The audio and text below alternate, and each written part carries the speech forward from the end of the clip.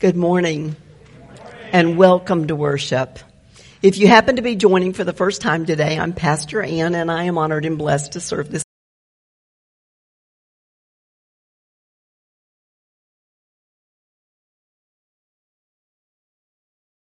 congregation alongside Pastor Andy, who is on vacation this week, but will be back next week. We're glad you're here, and we want you to know that you're always welcome to be a part of what's going on here at this outpost of God, here at this community of faith at the Way Woodstock, where we are committed to sharing in hope, living with purpose for the sake of others. Now we're in the next to the last message from our summer sermon series. And we're going to be where we've been looking at the words of Jesus and the messages that he gave to the disciples and to those who were considering following him. And we've seen in the previous messages from this series that Jesus never misleads anybody who comes to hear him. He challenges his would-be followers to look deeply within themselves. Jesus is pointing his early disciples and us to a different way of living in this world. A way to be in the world, but not of the world. Now we might remember the words of the Apostle Paul to the church in Rome in the book of Romans, the 12th chapter, the 2nd verse, where he says, "Do not be conformed to the patterns of this world, but be transformed by the renewing of your mind. Then you will be able to test and approve what God's will is, his good, pleasing, and perfect will." Now the title of today's message is, Did Jesus Really Say, "Follow me and everything will be easy"? Let's look to the Word of God and see and hear the words of Jesus. Please join me as we turn to the Gospel of John, the 16th chapter, verses 16 to 33. Now hear the Word of God. Jesus went on to say, "In a little while you will see me no more, and then after a little while you will see me." At this, some of his disciples said to one another, "What does he mean by saying, 'In a little while you will see me no more, and then after a little while you will see me, and because I am going to the Father'?"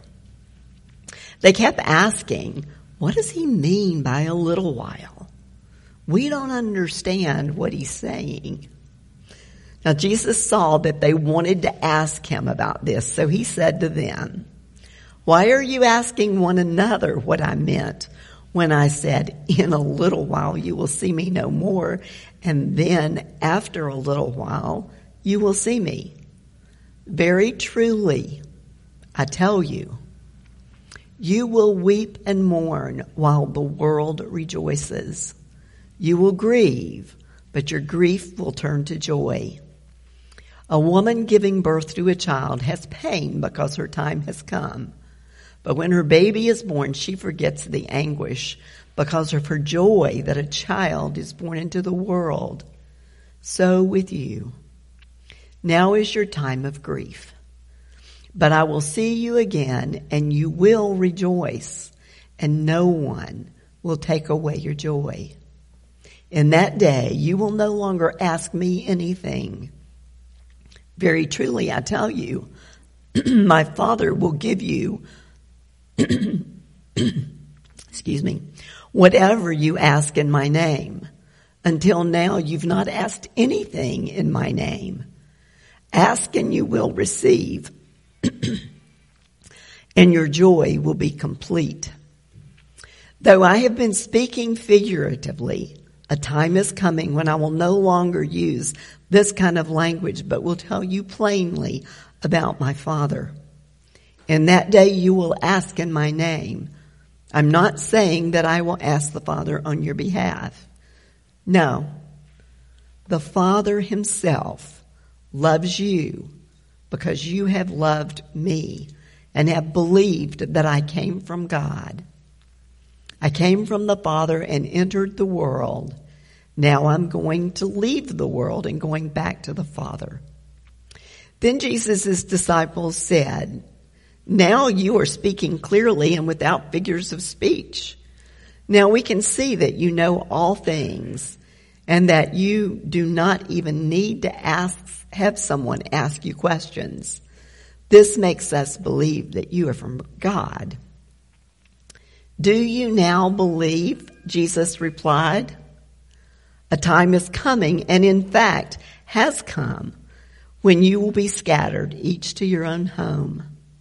You will leave me all alone. Yet I am not alone, for my Father is with me. I have told you these things so that in me you may have peace. In this world you will have trouble, but take heart. I have overcome the world." The word of God for the people of God. Thanks be to God. Let's pray. Dear most gracious God, we thank you, Lord, that we can come and we can hear your word. And Lord, we just ask that you shine your light upon your word, that we may truly understand, that our hearts and our minds may be transformed into the likeness of your Son, Jesus Christ, our Lord and Savior. And it is in the name of the Father, the Son, and the Holy Spirit we pray. Amen. So, did Jesus really say that if we follow him, everything is going to be easy? No. In fact, he shared with the disciples quite the opposite of that. In this world, you will have trouble. We can count on that. We will have trouble in this world. But let's not get ahead of ourselves here, because Jesus has just shared something very important with us that if we just kept moving on, we might not recognize what he's just shared with us. He shared something with the disciples about how they are to proceed once he is no longer with them physically. So let's look a little more carefully at his words. Jesus begins this section of scripture with those phrases, "In a little while you will see me no more, and then after a little while you will see me." What is he talking about here? We might think that Jesus is possibly referring to his death and burial. You won't see him anymore. And then you will see him when he is raised from the dead. We might be thinking he's talking about his death and burial and his resurrection. Or maybe Jesus is talking about those 40 days in between his resurrection and his ascension, when he would just appear and disappear in front of the very eyes of his disciples. Yet when we look at those words very closely, in the original language, two different words are used for the word see. The first time when Jesus says that they will see him no more, the word used meant that Jesus would pass from their sight. They would no longer be able to see him face to face. But when Jesus comes back and says, "But in a little while you will see me," a different word is used, oreo, which means to comprehend. Now the disciples had been walking and watching Jesus for over 3.5 years. They'd been watching Jesus. But often they didn't understand when Jesus would teach them. They didn't understand what he meant. But with the resurrection came the beginning of new vision regarding Jesus and his purpose in the world. And then with Pentecost and the coming of the Holy Spirit, this vision was even expanded more. Just as our vision is expanded when we learn to listen and discern the Spirit speaking to us. But for now, verse 18 tells us that they didn't understand or comprehend because they kept asking, what does he mean by a little while? So Jesus continues. Jesus understands his disciples very well, just like he understands us very well. He knows that they have failed to understand his words. And they've especially understood what he's meant when he told them that he was going to be going to Jerusalem and going to be put to death. He understands also that once this happens, that they're going to go through a period of time when they question and when they struggle with what has just happened.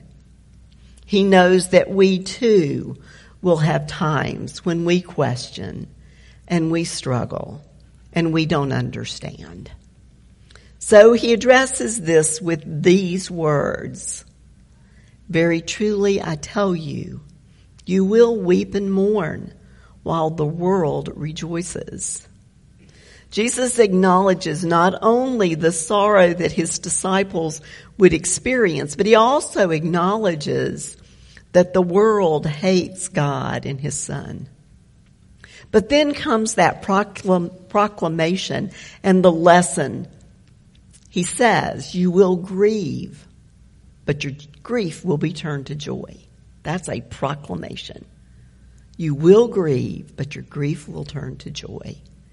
And then the story, he reverts back to the parables to tell a story about what he means here. A woman giving birth to a child has pain because her time has come. But when her baby is born, she forgets the anguish because of her joy that a child is born into the world. So with you, now is your time of grief, but I will see you again and you will rejoice, and no one will take your joy away. We too may have times when we need to grieve losses in our life. But Jesus assures us that after a time, if we turn back to him, he will turn our joy, our mourning into joy. But then Jesus also, he doesn't stop with just that assurance. He continues with a little word. Anybody know what that little word is? Ask. He says, in that day you will no longer ask me anything. Right now they're asking Jesus. Now our English word ask can be used in two different ways. It can mean that we make a request, we ask for something, or it can mean that we're asking a question. The word used here is erateo, meaning asking questions. The disciples were full of questions when they failed to understand the words of Jesus, just like we are sometimes when we read Scripture and we don't understand. Jesus is preparing them for the future, though, with these words, when he is no longer physically present with them to answer their questions. Just a little bit earlier in the book of John, in this chapter, Jesus had shared with the disciples that it was good that he was going away so that the advocate, the Holy Spirit, could come to them. These were his words in John 16:13-15. But when he, the Spirit of truth, comes, he will guide you into all truth. He will not speak on his own. He will only speak what he hears, and he will tell you what is yet to come. He will glorify me because it is from me that he will receive what he will make known to you. All that belongs to the Father is mine. That is why I said, the Spirit will receive from me what he will make known to you. Jesus still guides his followers, us, through the power of his Holy Spirit, who lives within all believers. Jesus continues with the other definition of ask, to make a request. He says, very truly I tell you, my Father will give you whatever you ask in my name. Until now you've not asked for anything in my name. Ask and you will receive, and your joy will be made complete. Now, a lot of times we look at that scripture and you go, well, wait a minute now. I've prayed for stuff that I've not gotten. Right? Everybody there with me? Yeah, we pray for things that we want. And God hears our prayers. He does. He knows our hearts, and that's what He wants. He wants to know our hearts.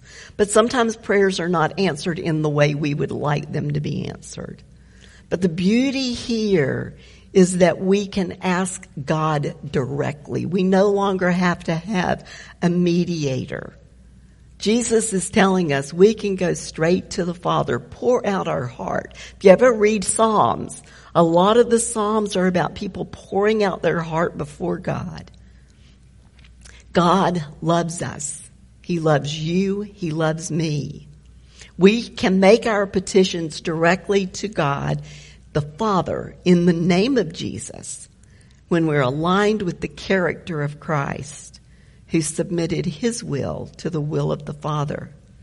Remember in the Garden of Gethsemane, when Jesus was really struggling with what lay ahead, and He prayed, Lord, let this pass. Let this cup pass from me if it's possible. But He ends that prayer with what words? Not my will, but your will be done. So when we submit our will to God's, we can be assured that God moves in ways even when we don't understand them. I think of the words to one of those songs, He will work all things together for our good. Even when it doesn't seem like it's possible, He does.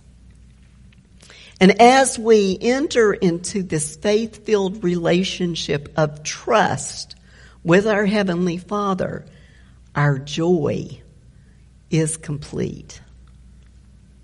Now, Jesus speaks directly and plainly to His disciples regarding the love of God the Father.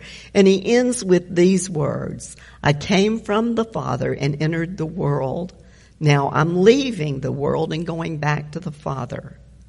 Now, the disciples think that they can understand Him now because He's spoken to them plainly. And so they proclaim their belief to Him. Now we see that you know all things and that you don't even have to have people ask questions of you. This makes us believe that you came from God. Yet Jesus knows that on their own, without the Holy Spirit, they will respond to trouble sometimes like we do, as the world does, from a place of fear. So Jesus confronts their overconfidence. They say, now we believe. And He says this to them, do you now believe? A time is coming, and in fact has come, when you will all be scattered, each to your own home. You will leave me all alone. A time of crisis is coming. Judas is on his way. And each disciple will think only of his own personal safety when this happens, running to their own homes. Then Jesus reassures them and Himself, even though they will desert Him, yet I am not alone, for my Father is with me. Jesus is letting them know, and He's letting us know today, that things will happen in this lifetime that we don't understand, things that test our faith. We don't understand it. We may sometimes fail. The disciples failed Him that night. They all ran away when He was arrested. But they also came back. We may fail sometimes. The important thing is to come back to Jesus. We too can have peace through His word.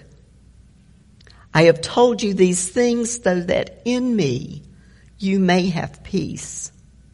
Jesus is telling them ahead of time. This is before they've run away. He's telling them ahead of time so that they can return to Him and find peace. There are two little words in that statement. I've told you these things so that in me you may have peace.